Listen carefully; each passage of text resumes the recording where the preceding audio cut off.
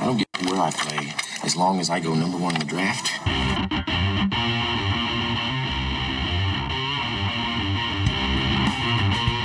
From the Erie Otters, Connor McDavid. From the London Knights, Mitch Marner. From the Western Hockey League's Brandon Wheat Kings, Nolan Patrick.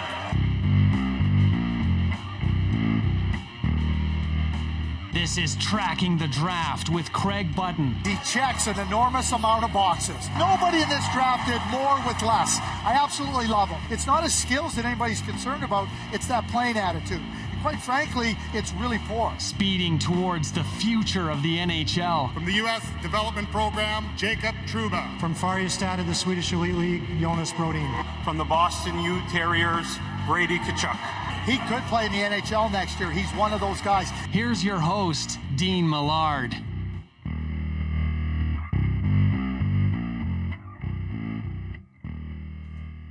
Hello there, and welcome to episode 3, season 2 of Tracking the Draft with Craig Button. The stars of tomorrow are discovered here. The director of scouting for TSN and former GM in the National Hockey League, Craig, will be by in just a few moments' time, and we're still kind of up in the air as far as what's going on in the hockey world. Of course, some leagues in Europe are up and running. The Ontario Hockey League is just a giant debacle right now, especially with what happened over the weekend on Twitter, and we're going to discuss that with Craig as well. And the junior leagues out west, the AJHL and some of the junior A leagues do have some, I guess, bubble-like games going on, but it is a very different season for not only the players, but those trying to evaluate them as well. So Greg and I are going to discuss a few of the top stories of the week. The Coyotes renouncing the Mitchell Miller pick. We're going to talk about that body contact story and the process of CHL players jumping down to Junior A. Some teams, like the Old Grizzlies, have said, no, we're not going to do it. Other teams have said, yeah. And so I'm not sure there's a right or wrong. I do applaud the teams that say we're not going to do it because, you know, I'm not sure it sends the right message to the other players that those spots are going to be taken if they're only there for a little bit. But I can also see where teams want to, you know, get the best players, and it makes their players better as well. So I can see both sides of it, and we'll see what Craig has to say as well. Craig, by the way, joins us on the UFFS hotline. The Ultimate Fantasy Hockey League on the Ultimate Franchise Fantasy Sports platform is the most realistic. In fact, it's the only game out there of the fantasy variety that I've ever seen a scouting platform. That's right. You can scout the same players that Craig Button and other scouts in the NHL do because there is a scouting platform. It's the lifeblood of the UFHL. Owners like my franchise, we end up bidding on players that the scouts find and list. So check it all out at uffsports.com. If you ever thought you could be a good scout, here's your chance to put your money where your mouth is and make some money if the players that you end up with become big stars. So Craig joins us on the UFFS hotline, and we will get to him in just a second. In this format, you own the game, so get in the game at www.uffsports.com. Some news and notes with Craig Button, and then we're going to dive into some mini profiles of 5 different players when we chat with the director of scouting for TSN in just 1 second.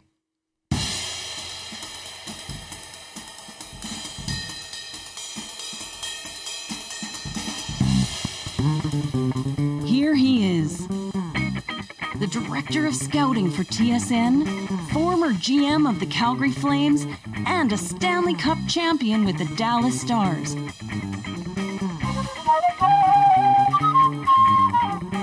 Plus, he's a sharp-dressed man with a heart of gold and a passion to match it. Craig Button.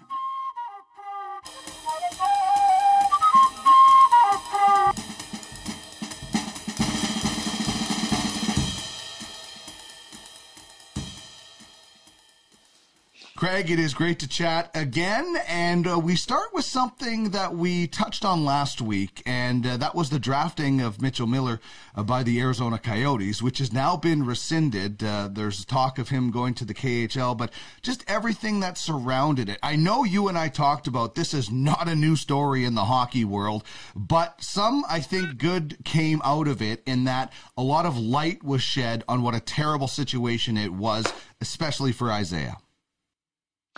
Well, and primarily Isaiah and his family. I mean, really, that's where we have to be focused. And I think that it's so important to recognize that there's no place for this type of behavior anywhere. And so, it doesn't matter what type of hockey player Mitchell Miller was. His actions were reprehensible. And the judgment and the judge in that case pointed that out very clearly. But was just as reprehensible was what happened after that. The continued taunting, the lack of remorse, no apology. And to this date, as far as I know, Mitchell Miller still hasn't spoken. So all I can say is this. Mitchell Miller, your actions speak much louder than any words now. And I'll tell you what, the path to redemption for you to even be considered for a second opportunity in North America, it has just become longer because of your inaction and your lack of accountability. Well said, well said. Another story that made a lot of headlines and is still ongoing is the, I guess, very premature ruling of no body contact for the Ontario Hockey League. In this story, the Premier of Ontario has said no decision has been made yet. But just your thoughts, first of all, on the possibility of playing a junior season in the Ontario Hockey League without body contact. Well, I mean, you can play hockey without body contact. I mean, I play in adult leagues, there's no body contact, and I quite like it. So, yeah, you can play without it, okay? Let's just move on to the issue here, Dean, real quickly, right? The health minister in Ontario spoke not only prematurely, the misinformation, it was misguided, and quite frankly, it was wrong. Because not only was she declaring positions that were the case, Premier Ford came out and said, no decisions have been made. And Darren Drager of TSN had reported that on a number of instances, that discussions were ongoing between the provincial government and the Ontario Hockey League to try to form regulations around the return to play. And I mean, the Minister of Sport was very forthcoming in kind of downplaying Darren Drager's reporting. He was absolutely right. And the Premier came out and said no decisions have been made. Now, I can only tell you this. Not only was it misguided and it was wrong, I don't know how somebody that's a sport minister can suggest that taking out body checking from hockey is a way to prevent the spread of COVID-19. It's ridiculous. The health people in health talk about way more significant factors before you even get to body checking that lead to the spread of COVID-19. So not only was the sports minister way ahead of any decision, it was also wrong. 100%. And I just don't see that logic of body contact being a spread when you're around these guys on the bench, the dressing room, and the bus. But it would be a very strange season for a lot of players to play, trying to showcase their skills, especially if they are a physical player in the Ontario Hockey League. It would be a strange year, a strange way to evaluate players, would it not? Well, absolutely it would be. You can assess the skating and the stick handling and the ability to make plays, but it's not just players that play physically. The game the game allows for body contact. It would be like saying we're going to go watch the NCAA and evaluate football players, and it's not going to be tackling.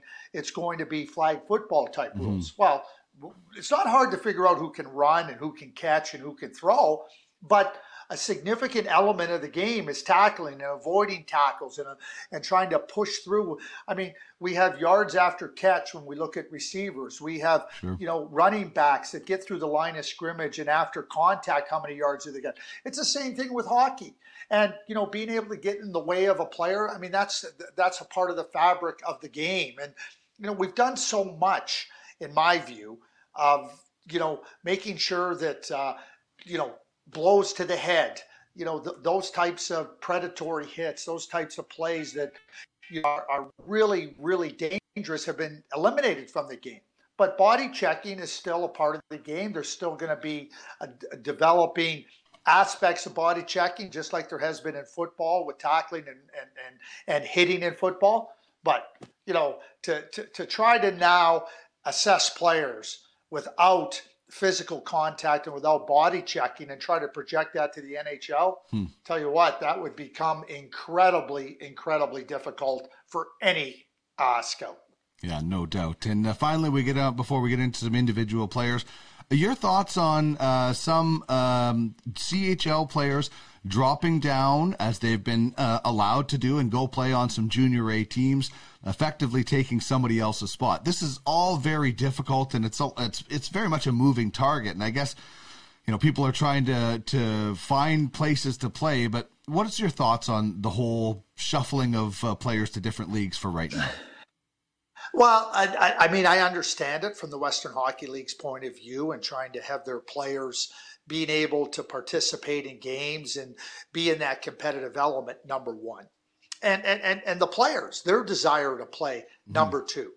Now I move on to the next part of it, right? So, like, you can look at it and say, well, really what's happening is players that might not be at the top of the pyramid are the ones that are being affected to the greatest extent. That's true, because the players that get affected are the players that maybe get pushed out because of these players coming into the league.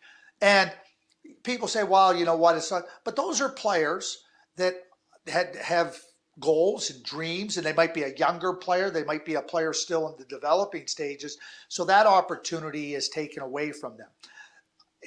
One of the things that I believe in, especially in hockey, is so much a part of the community, and the community gets behind the team. And you bring in a player and you say, okay, we have player like, whoever it is. And does the community really get behind that player, knowing that player is going to be gone at the first opportunity? Yeah, it's nice to say you watched them, but you don't get that. Secondly, to that point is, I understand that you're trying to put the best product out on the ice to try to maximize your revenues. There's very limited fans in the building. Mm-hmm. So that profit motive goes out the window. But that being said, I think it's a very difficult scenario for everybody. You want to provide opportunity for younger players. You want to provide, the WHL teams want to make sure that their players are playing prior to coming back and playing in the Western Hockey League. We have seen teams that are saying, we're not going to have those players come and play for us. We've seen other teams that embrace it. And perhaps, you can understand, hey, listen, a team might not be able to attract as many players, that they would, as they otherwise would in a normal course of a season. So, they're looking at this as a way to fill out their rosters, and development still becomes a part of it, Dean, with respect to, you bring in top players, you bring in Dylan Guenther to come and play with your Junior A players. I mean, those players get an opportunity to play with and against them in practice, and they can develop. So I don't think there's a hard and fast answer. I respect the teams that are allowing players to come in and play. I also respect the teams that are saying, no, these aren't players that are part of our plan or our future going forward. So we're going to continue to give the opportunity to those other players. I really don't think there's a right or a wrong. There's certainly some opinions that are strong, both sides, but really to me, I think we have to understand where everybody is at and understand that these are unprecedented times all around. That's the one thing, is that this is such a strange situation. Well, one player that is on a junior A team that's not getting his roster spot bumped out by anybody is one of the guys we're going to start with, Corson Ceulemans of Brooks. And can you tell the story? You told me the story a while back about, him coming into Brooks as a 14-year-old and not looking out of place at all. Well, he was a high, well, not high, he would have been a high pick in the Western Hockey League Bantam draft if he hadn't declared that he was going to go play NCAA, committed to Wisconsin. So after after his Bantam year, he goes and plays midget. Well, you're not allowed to play junior hockey beyond 5 games until your midget season is ended. But that's what happened with Corson. And Ryan Papuano, the general manager and coach, and a very good manager and a very strong coach with Brooks, had a championship caliber team in Brooks, and he knew how good Corson was. The players had some understanding of how good he was, but Ryan went to his key group of players and he said, "Listen, we can bring in this young player here. He's really good. To bring him in, he's not just going to come in and watch. He's capable of being in our top 4 defensemen. But that means somebody's going to be displaced. And that means somebody will have less ice time and somebody will be pushed out of the lineup." But by going to his group of leaders and his key players, they all said, "No, if this player can help us, we're all for it." And so they embraced it. And now he came in there, and then Corson did the rest on the ice. I mean, we'll talk about what he is as a player, but that team went on and won the national championship. And so it wasn't like Corson was coming onto a team that, was just middling or had aspirations. It was a championship caliber team that won a championship. And Corson came in and played top 4 minutes on that Brooks Bandits team. That is so impressive. So let's discuss a little bit about what you see in him moving forward. There's obviously, bottom pairing, middle pairing, top pairing defenseman, and then there's the number 1 type of defenseman, and we've talked about it in the past. For me, and I think for you to be a number 1 defenseman, you got to play in every situation. You got to be able to shut down, you got to be able to score, you got to be able to kill penalties, you can run a power play.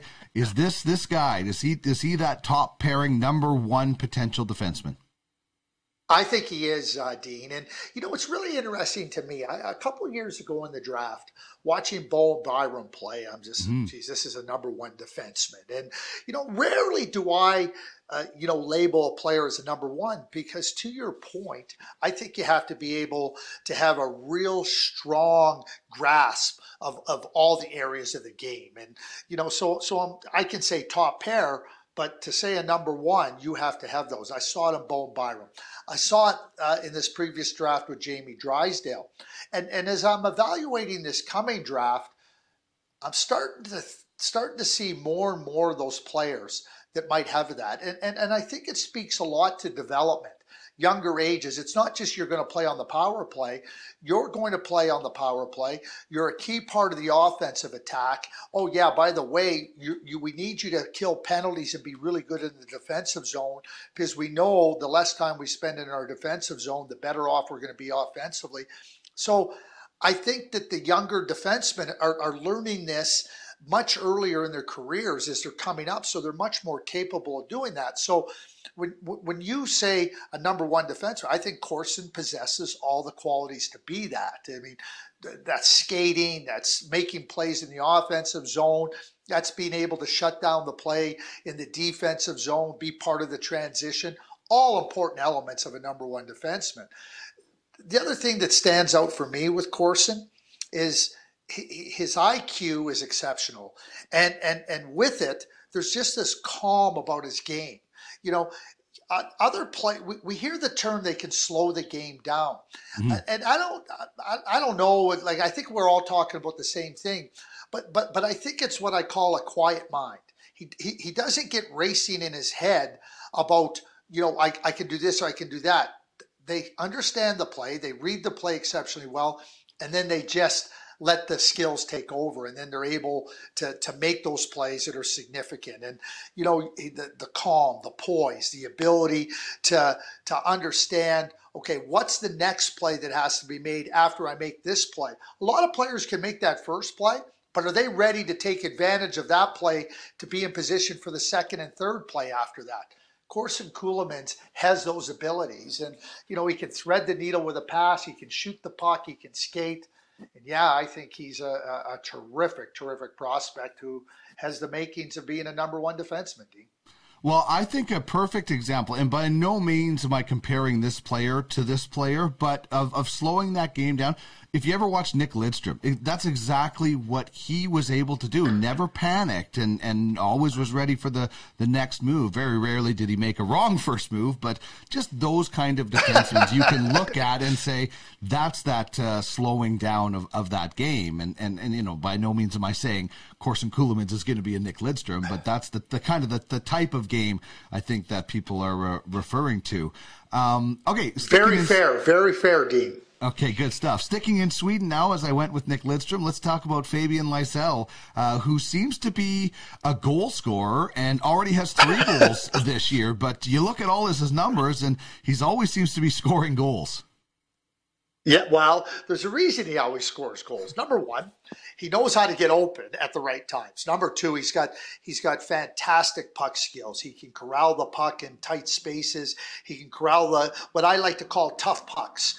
You know, not every pass is going to be perfect. In fact, very few passes are perfect. So you got to be able to corral a pass and be able to get it into position where you can not only get it off your stick, but pose a real threat for the goaltender. Fabian does that. And number three, he's got a hunger to score goals. And when you watch all those elements come together on the ice, and number of opponents that are trying to mark him, and they know we better be aware of Fabian Lysell because he's dangerous. And yet, despite the opposition's best efforts to mark him and keep him in check, he understands how to get open and take advantage, and that's what elite goal scorers do. And when you watch him in and around the net, he can score in and around the net. He gets open. He doesn't let himself get checked easily. And when you want to score goals, you have to be able to do those things, and he does it as well as anybody in this upcoming draft. I mean, he really is a high end talent. I think that's such a great comment that you made about, a lot of guys can look really good when you're getting in the All-Star Game skills competition passes from Adam Oates, right? And you're doing those kind of shots. But when the puck is maybe a little bit behind you or up in the air or some bouncing a little bit, a guy that has the skills to be able to take a bad pass and put it away, imagine what he can do with a good pass. So that's a really underrated skill, I think, that doesn't get talked about a lot with a lot of goal scorers, I think. Yeah, and it's an important element. And so as we talk about translating skills to the NHL, Dean, so when you're at the levels below, the passes aren't going to be anywhere near as good as you can expect at the NHL level. So if you're not able to take good passes and what I call, tough pucks and corral them at the lower levels, why is there a belief that you're going to be able to do it at the higher levels?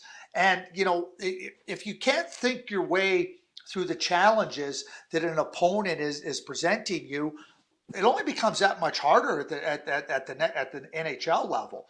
And so when I watch Fabian Lysell play, I see him always being able to work through those challenges. I see him being able to handle those tough pucks. And, it's not just being able, I think there's 3 key elements to goal scoring.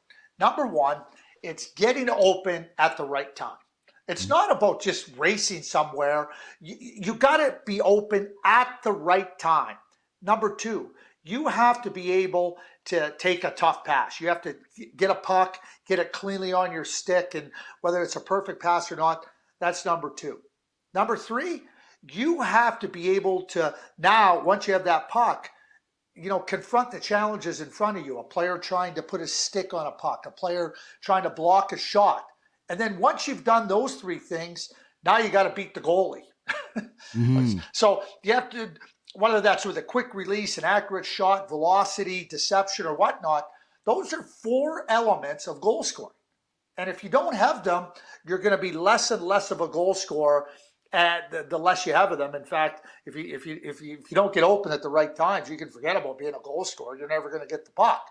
So Fabian Lysell, he possesses those qualities, and that's why he's one of the best goal scorers in the 2021 draft. Craig joins us on the UFFS hotline. Scouting is the lifeblood of the Ultimate Franchise fantasy sports platform.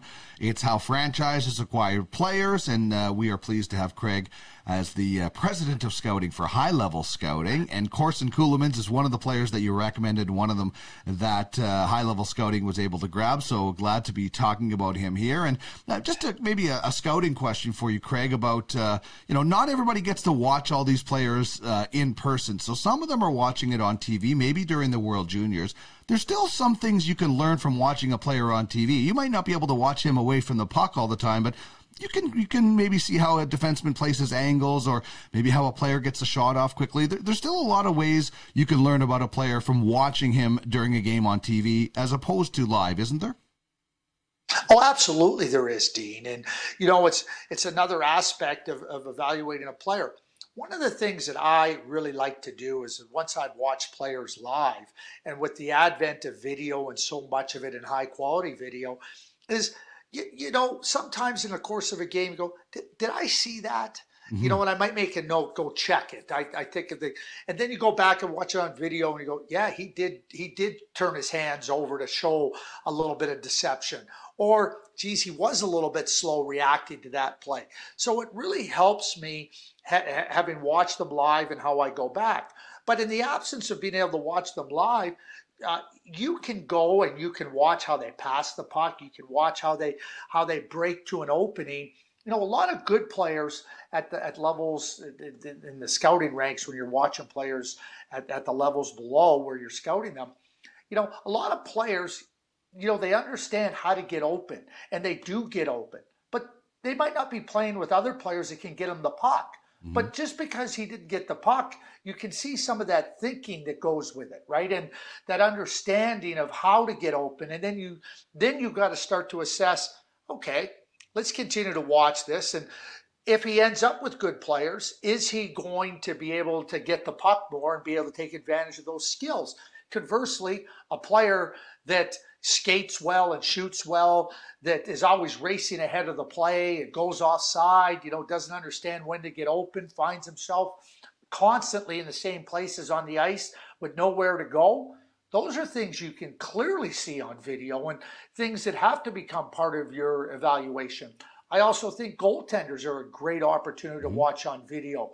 How they move, where they're at, where they might be a little bit compromised. And I think you can work on it not only in terms of evaluating their skill level, but also where they are at in their technical competency at that point in time. And trying to talk to goaltending instructors and goaltending development coaches. How much can we work with this goaltender to get him better?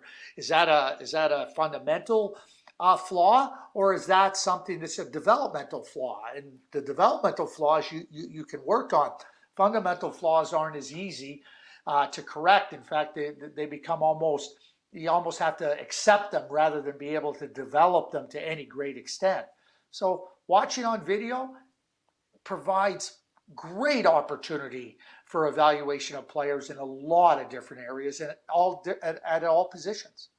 Well, that is good stuff. And Craig, as mentioned, joins us on the UFFS hotline. Check it out at uffsports.com and get in the game where you own the game as a scout. All right, another defenseman that we're chatting about now, and it's interesting. He was born in Russia, but has been in at least the Toronto, Ontario area for quite a few years now, and played in the OHL. And is Daniil Chaika? Is that how you say it?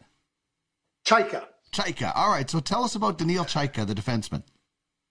Well, where do I start? This draft, I'm going to start on a general theme. This draft has a lot of defensemen at the top end of it, and a lot of defensemen that have size. And whether that be Corson Ceulemans, who we talked about, whether it be Owen Power, whether it be Brant Clark, whether it be Simon Edvinsson, and now we get into Daniil Chaika, just to name a few.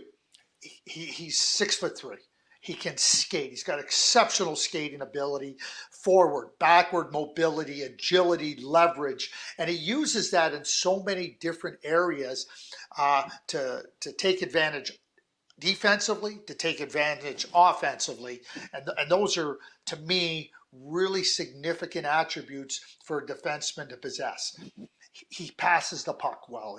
He understands where the puck has to go. A lot of times, Daniil, like I ask myself this question about Daniil at times, is he capable of doing more offensively than he's done? He can shoot the puck well. He passes well. I don't think he's ever going to be a big-time offensive player, but I think because of the way because of his understanding of the game and the way he distributes the puck, that puck comes clean off his stick the zone in transition.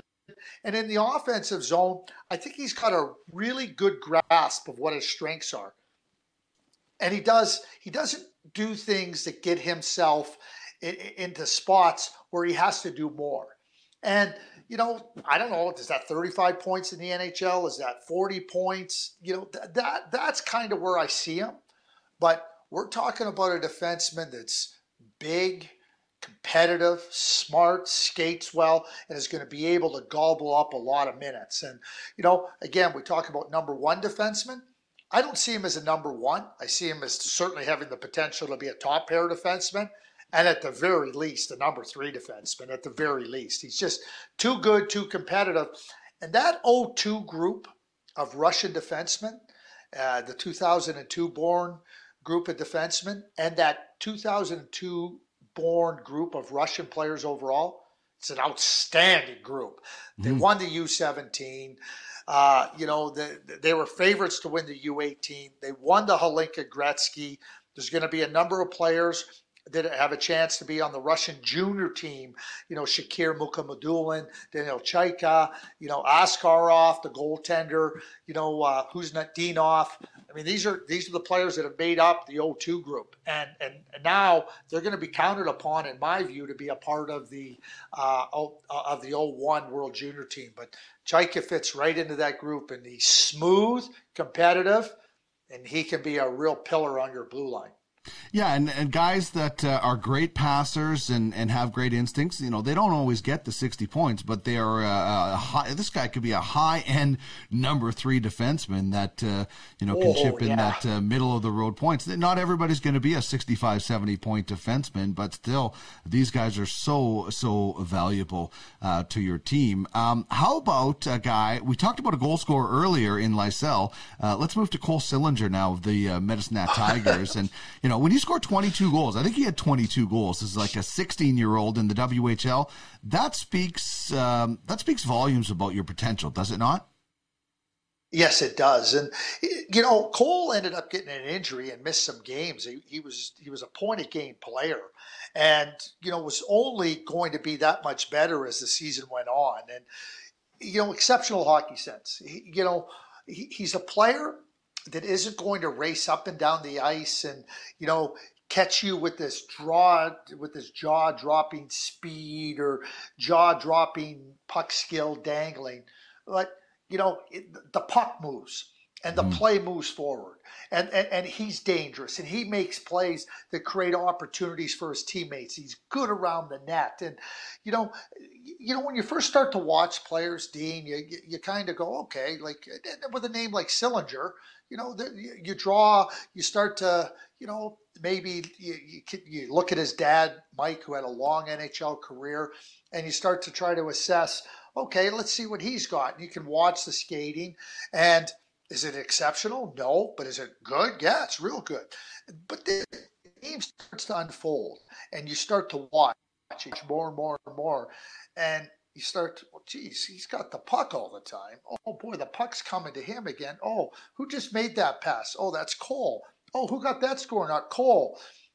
They show up always at the right times. They show up into the right places, right? He's got really terrific puck skills, not only in being able to shoot the puck, be able to handle the puck in tight areas. He's got a good shot. Obviously, you're always going to be able to improve your shot. But because he understands the game so well, he's another player that becomes really difficult to mark because he's got a change of pace where he can beat you, but he's not always racing. So you're not sure, okay, is he gonna go by me? Is he gonna stop and hold up? Okay, what do I do now? And he's always thinking 2 and 3 steps ahead. So when he has the puck and you think I'm going to step up on you, he's thinking, yeah, that's what I want you to do because I'm going to put the puck on the guy racing right here. He reads the game exceptionally well. He understands the game exceptionally well. And to me, he's got NHL written all over him. Yeah, well, he grew up around the game as well, so it seems more and more we're seeing those guys, and I'm excited to see what Cole can do. All right, let's wrap up with Matthew Beniers, who is an American player that turns 18 actually on Thursday. So a happy early birthday to him. And like some of the other guys we've talked about, when you look at some of the numbers with him, he can put the puck in the net. Going to the University of Michigan and played with the U.S. National Development Program, which is a really strong program for development, as stating the obvious. So what do you like about this player? Well, you know, Dean, I lived in Ann Arbor for 12 years, and so I was always over at season tickets at the University of Michigan. Saw some great players play there, you know, from Brendan Morrison. We drafted Marty Turco, the all-time winningest goaltender in NCAA history, and the number of great players that have come out of Michigan, you know, Zach Werenski, a recent example, Kyle Connor in Winnipeg. You know, I'm really, really anxious about the opportunity perhaps to be able to go into Yost Ice Arena and watch this year, because it's Owen Power, who could be the first overall pick. It's Kent Johnson from British BCHL, who's a terrific, and we'll talk about him in future Tracking the Draft podcast episodes. And now we're going to talk about Matt Beniers. I mean, Matt played at the National Team Development Program. He's a player that's got a really well-rounded, gifted game. He can play with power. He can play with skill. He can play on the left wing. He can play on the right wing. He's played some center ice at different times when it's been required. He can shoot the puck. He can make plays. And, you know, you watch these types of players that are really complete. And that's what I would call Matt. You know, sometimes you don't have the appreciation, and maybe that's the wrong way of describing it. Sometimes you don't put a high enough emphasis and value on that complete game, because really ultimately what it comes down to, Dean, is the whole is greater than the sum of the parts. And the parts are really, really good. But when you put it all together and you start to think, where can he play in your lineup? Everywhere. What situation can he play in the game? Every one. Those are valuable players. And, you know, you watch him. Will he be an 80-point guy in the NHL? I don't think so. But I think that he's going to be a player that good players are going to want to play with, that's going to help good players be that much better. And ultimately, he's going to help your team, attain significant success collectively. Well, we've talked about so many of these type of players going back to season one where, you know, on their own, like you said, they might not be the number one player on their team, but they fit in so well that that superstar player says, I want him on my line. You talked about Yuri Lettinen being that guy with the Dallas Stars with Mike Modano, right? Like, these guys on their own might not be the top, but with somebody else, they're that ingredient that maybe was just missing or just clicks. Well, yeah, and if I'm just going to use Yuri Lettinen as an example. If I go back in time and I start to do the timeline of Yuri Lettinen. So we drafted Yuri in the 4th round. Matty Väisänen, a longtime scout in the NHL, very instrumental in the Edmonton Oilers' success in drafting Europeans and some Finnish players, by the name of Curry and Tikkanen, amongst others. Matty was instrumental in our ability to draft Yuri and really push for him. But so Yuri plays in TPS Turco with one of the great coaches internationally, Vladimir Urzinov, and he plays with Saku Koivu, and then on the national, and they were good, and then on the junior team, we all know about the Huey, Dewey, and Louie line, or maybe we don't, and the Huey, Dewey, Louie line was Peltonen, Koivu, Lettinen. And so they played on the junior team. They played on the national team. They have their numbers retired. They win a world championship together in 1995. Yuri comes over to the National Hockey League, wins a Stanley Cup, wins 3 Selke trophies. And it wasn't just what he did for Mike Modano, it's what he did for everybody along the line, right? And so when we talk about Matt Beniers and that type of a player, that's the value of that player. And they just go and play. They just go and play, Dean. Doesn't matter where the game is being played. It doesn't matter who the opponent is. They're just playing, and it's stop me if you can. And when you look back on it and you look at all the key moments in a game, whether it be a penalty kill, the right pass, a key goal, a key block, a key defensive opportunity, they're always right there in the middle of it. And I think Matt has that type of quality to his game as well. Wonderful stuff as usual, Craig. Scouting and stories. I absolutely love it. Thanks so much for your time this week, and we'll chat next Wednesday. We will. Thanks, Steve. This is a serious message. Craig Button joins us on the Ultimate Franchise Fantasy Sports Hotline. Become a scout and make money while providing prospects to the Ultimate Franchise Hockey League. What you talking about, mister? Pay that man his money. I'm your huckleberry. Check out the details at www.uffsports.com. It's serious. I like it a lot. I said we got to win it. UFFS. You own the game.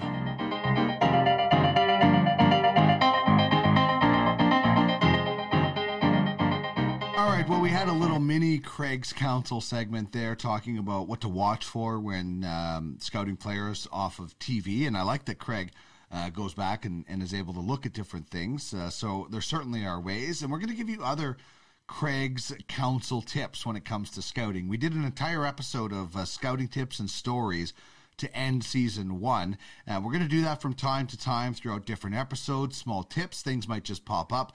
But if you do have a specific question for Craig that you would like to know about, whether it's on the scouting side or maybe it's a past story, because he has a lot of them, send me an email, trackingthedraft@gmail.com, and we will add it to the list of topics that we have received. That'll wrap up another episode of Tracking the Draft with Craig Button from TSN. He is the director of scouting and a former GM, and we certainly appreciate his time and his knowledge. Hope you enjoyed the show. If you did, please leave us a review. Let us know what you think we can improve, and what you really like. And if you'd like to be a part of the show as an advertiser, hit me up, trackingthedraft@gmail.com. For Craig Button, who is the director of scouting at TSN, my name is Dean Millard. Thank you so much for joining us on Tracking the Draft, where the stars of tomorrow are discovered. Have a good week. We'll talk to you in 7 days.